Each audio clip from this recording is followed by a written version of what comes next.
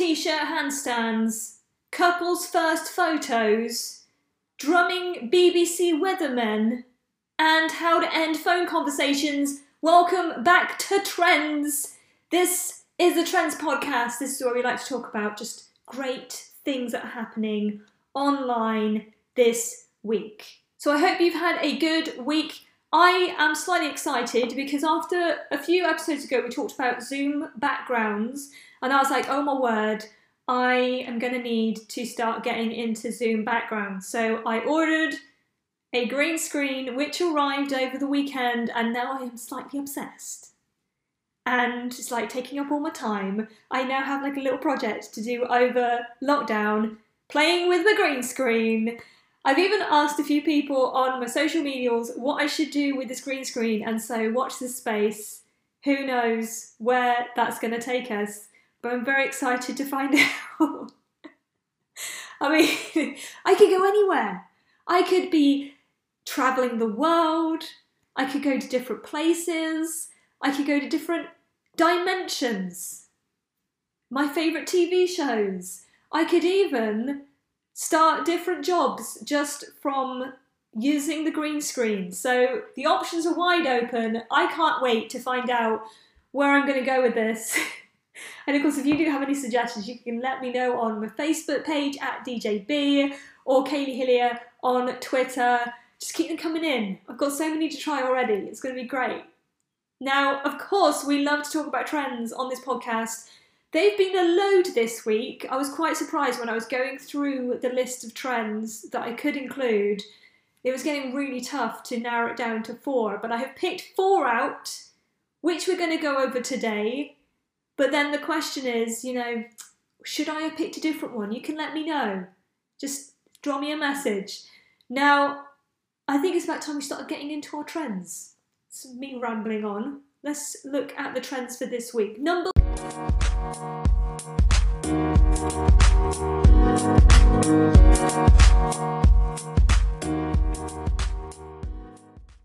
1. Tom Holland started a new trend with the t-shirt handstand. It's being called the Impossible Handstand Challenge because it is pretty difficult to do. And I feel like you need some good upper body strength. Of course, Tom Holland, aka Spider-Man, has probably had the training to do this.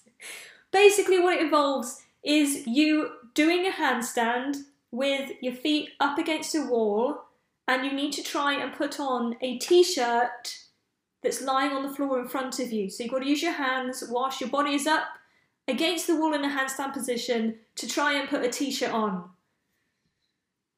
In principle, it sounds fairly simple, but of course, this is a handstand. This is not like, oh yeah, put a t-shirt on. No. You do need to have some sort of athletic ability and also the ability to do handstands to even attempt to do this challenge.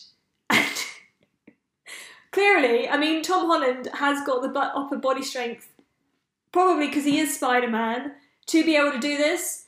One thing that I do enjoy is just watching people's attempts to try and replicate Tom Holland in the handstand challenge, because even those who maybe are not sort of athletically there are at least giving it a go. Personally, I'm tempted to try it, but I also know that there's a reason why I haven't done handstands since I was a kid. So I don't want to kind of have to be one of those annoying people going to the emergency room during lockdown because I've done something stupid. Now, I've been looking at videos of the handstand challenge. There seems to be 2 techniques that people are mainly sticking to do the handstand challenge. Number 1, put it through your arms first. So you've got to try and I think the worst thing about the t-shirt is the fact that obviously it's a piece of cloth that doesn't stay in a specific position. As you try and kind of maneuver things around it, it's obviously just going to flop back down. So you've got to kind of bear in mind that it's not necessarily that easy to maneuver a t-shirt. So you have to kind of really, really work with the material that you have. And so when you're trying to put it through your hands, obviously you're only going to be able to use one hand at a time because the other one's going to be holding you up. So trying to maneuver a t-shirt so you can get your hand in the right way. Then once you've got one hand in, you then need to put that hand down and move the other hand to try and get it through the other way. Obviously trying to make sure that your arms are still available, that once you've got two hands in, you can whip it over your head and then pull it up so that it actually does the t-shirt whole thing. Now, the other way of doing this is also tricky. I don't think there's no way that it's not tricky in doing this. Where you've got to put it, people put it through their head first and then try and get their hands in to do the whole thing. Now, whilst I think sometimes that might be easier, when I watch people do it, I'm like cringing because I'm like, I just don't want them to get their arms stuck and then they're going to collapse on the floor because they've just failed at the handstand challenge. The t-shirt got stuck, not going anywhere, your hand's stuck. You either stay like that or you're going to fall to the floor. There is, I think also because there is a risk of injury with this one, that I think that's why it kind of entices people. It kind of entices people to have a go, you know? The handstand challenge, definitely giving people a run for their money. If you've got more than one person, they like make it a race. So not only are you number one trying to do the handstand challenge, you are then also trying to beat your mate at doing it. Just adding to the pressure of the whole challenge in one. At least one thing that kind of made me feel a little bit better when you watch the original video of Tom Holland doing it is the fact that he takes his time. Like, there's no rush. It's just a case of trying to put the t-shirt on. But of course, as people get more and more into it, there's an element of competition going on and who can do it faster. I also feel like looking at people trying to attempt doing this, there's a certain amount of flexing going on. So amount of flexing, hey, look at me, look at my muscles, I can do this. Which is not necessarily a bad thing, you know, celebrating what you're able to do. Especially guys who, you know, they're not wearing a t-shirt at the start of the video, so, you know, it does make me wonder how many of them are clenching at certain points. If nothing else though, you can admit that doing the handstand challenge or preparing yourself to do the handstand challenge could be a good goal for the lockdown. You know, you got to start building up your upper body strength, start getting, you know, a little bit gymnastics involved as well. So maybe this could be a good fitness goal for you to do whilst you're in lockdown and attempting to do the handstand challenge. And hey, maybe it gives you a new way to put on your t-shirts in the morning.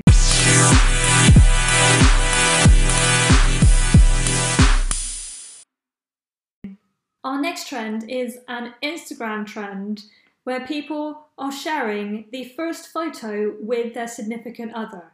Whether you've taken it yourself or whether somebody else has taken it, people are going through looking at their histories, whether it's on Facebook or Instagram, dragging out that one photo which is like the first one you were ever tagged in with your significant other, and then putting them on Instagram for everybody else to see.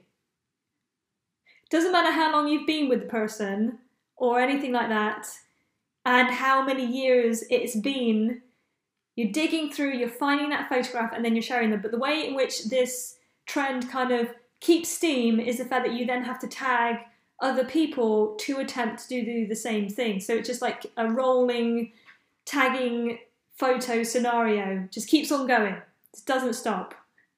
Which is great if you have a significant other and you've been with them with enough time that you've taken some photos. It would be really depressing if you've been with somebody for quite a while and you haven't actually got any photos. This is one thing I always like have this question whenever you sort of start to get to know someone or you're going to date someone or something. It's like, when do you take like the first photo? And is it a bit of a big deal or is it not? Like, if you go on a first date with someone, is it appropriate to grab a photo? Because you know, it's like memories, so you can like remember it for the future. If you do end up getting together with this person, you have a photo of your first date. That maybe not everybody has a photo of their first date. But at the same time, you're going, do I want to ask this person that maybe you don't know very well right now to have a photo? Because you don't want to give them the wrong impression and think, whoa, okay, it's getting deep quite quickly. So it's a risky one. It is a risky one. I think that's why a lot of the people that I have seen who have taken photos and shared the first photo of them together is usually not taken by them. It's from a friend or somebody else has taken it, whether it's like sort of friends gathering together, just to the point where maybe you weren't like really serious at the time, but the photo's there just because it happened. Maybe you're going to the same friend's meal or the same house party or whatever it is. So it kind of like unknowingly became the first photo that you were photographed together. But you won't know that till like years down the line. So I think this is why this trend's quite fun, is it's forcing people, especially because they got the time in lockdown, to like trawl through their social medias, looking through sort of all the photos, especially on Facebook where you could tag other people quite a lot, going through to find those really, really early ones and figuring out, okay, this is the first one that we were officially photographed together. The only downside with this particular trend, it doesn't work if you're single. Okay, forget it. And I've noticed as well that if you are the person who's doing it and you're tagging other people, you need to know who you're tagging, because you would be like the worst person ever if you tagged a friend who was single or who had recently broken up with someone, because then they're just going to be a little bit dejected that they can't share a photo with their significant other. You're just reminding them of the fact that they're still single. And then it got me thinking, because I was like, looking at all my friends and those who were sharing photos of the first photo they had together, and I was like, okay, well, I'm single, so what if I was tagged by some poor person who obviously just didn't think about it? What would I do instead? Like, what would be my first photo? Would it just be the first one of me on the app? Because I could do that, but I'm pretty sure that's been done before. You know, I'm pretty sure that was a trend at some point when people had to find the first photo they had on Facebook or something like that. So I was like, what else would it be?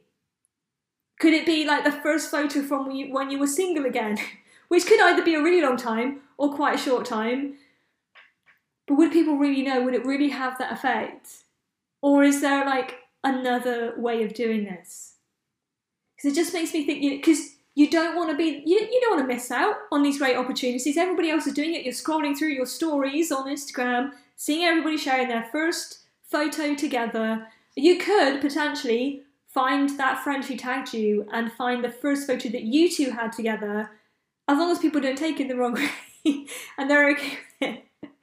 Then maybe that will like bridge that gap, so you don't feel like you're missing out if you're single and you want to do the couple's first photo challenge. I mean, embrace it. Or you could just make up a fake partner and just make a photo. So many people now are using photo apps to just do that. Maybe just like make them up, make a cartoon version or something. Because you don't want to use a real person, because it's your crush and they didn't realise that they were in this photo. Might be a little bit awkward. So that is the couple's Instagram photo challenge. No, it's not. That is the couple's first photo challenge. And if you're single, forget about it. Trend number 3 this week opened up a whole barrel of worms when we were discussing how on earth do you end a phone conversation during the lockdown. Now, with everybody being in lockdown, obviously we're communicating via Zoom and telephones and things like that, texting.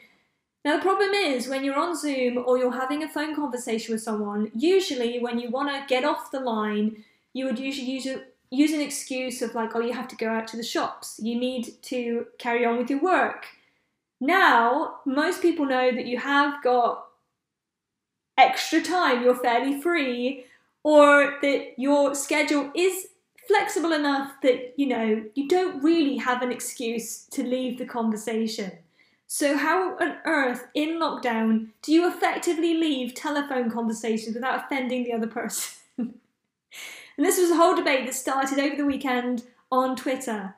@BlackTress on Twitter said, How are we ending phone conversations now that we don't have anywhere to go? And what I love is the responses to this open up some great opportunities to try these out in your own lives. Dwayne says, I've been saying, okay, I'm done, and being okay with whatever response that garners. I kind of like that just for the fact that it's very honest and to the point.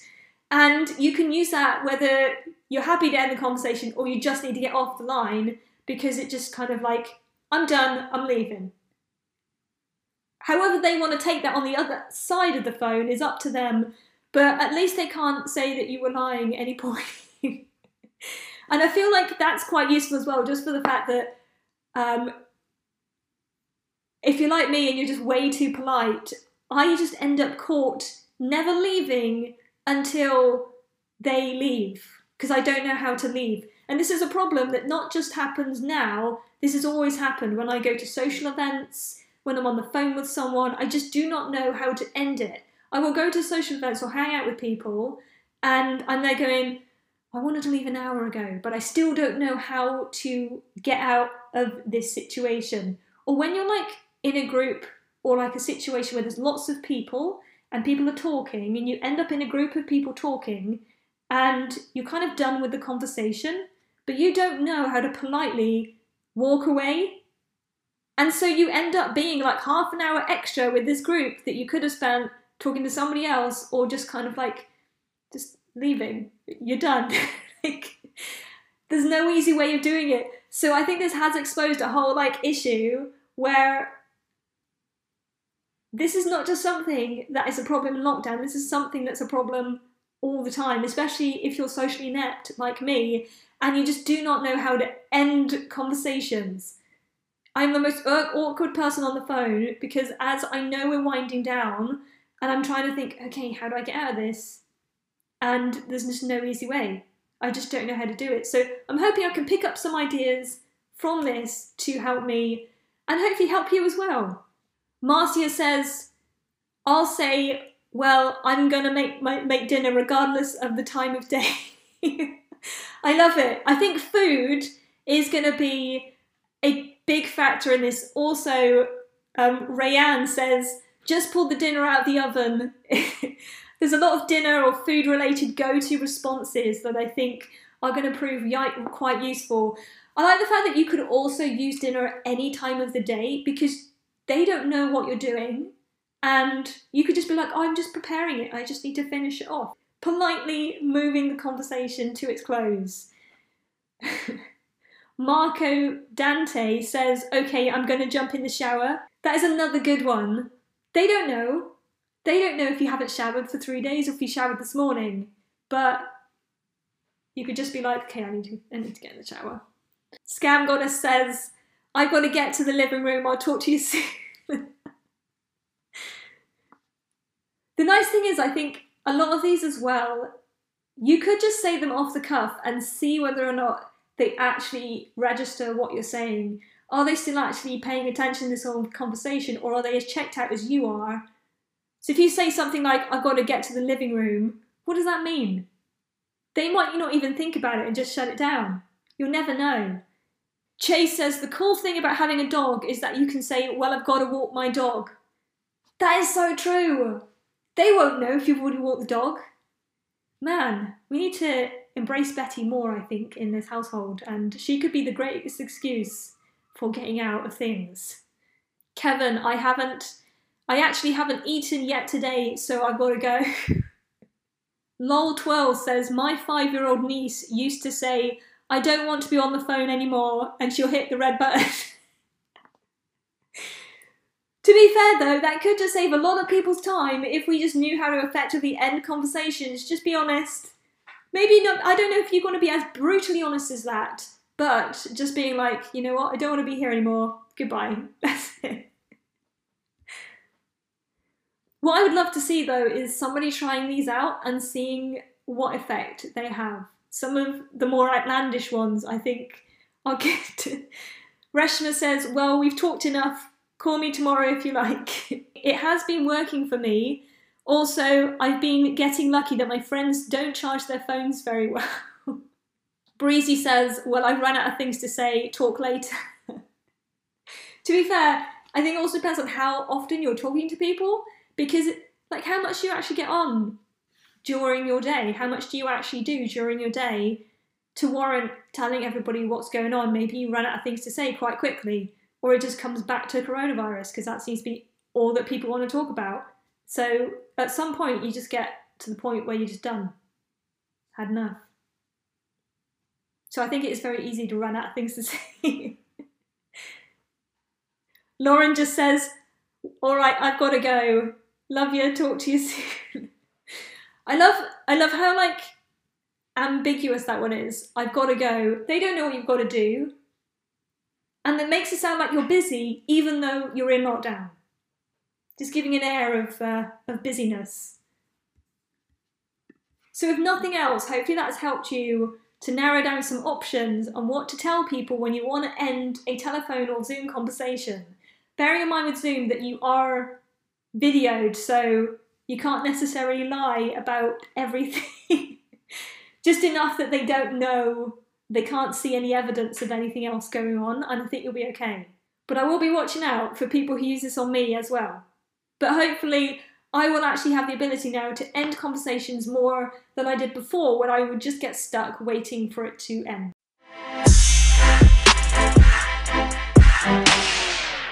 Trend number 4 is a video of a weatherman playing drums. This all started when a video by the BBC weatherman Owen, in which he played along to the BBC News theme on the drums at the end of the broadcast, and it's prompted other people to show off their drumming skills or their musical talents as well. If you haven't seen the video, it is really impressive.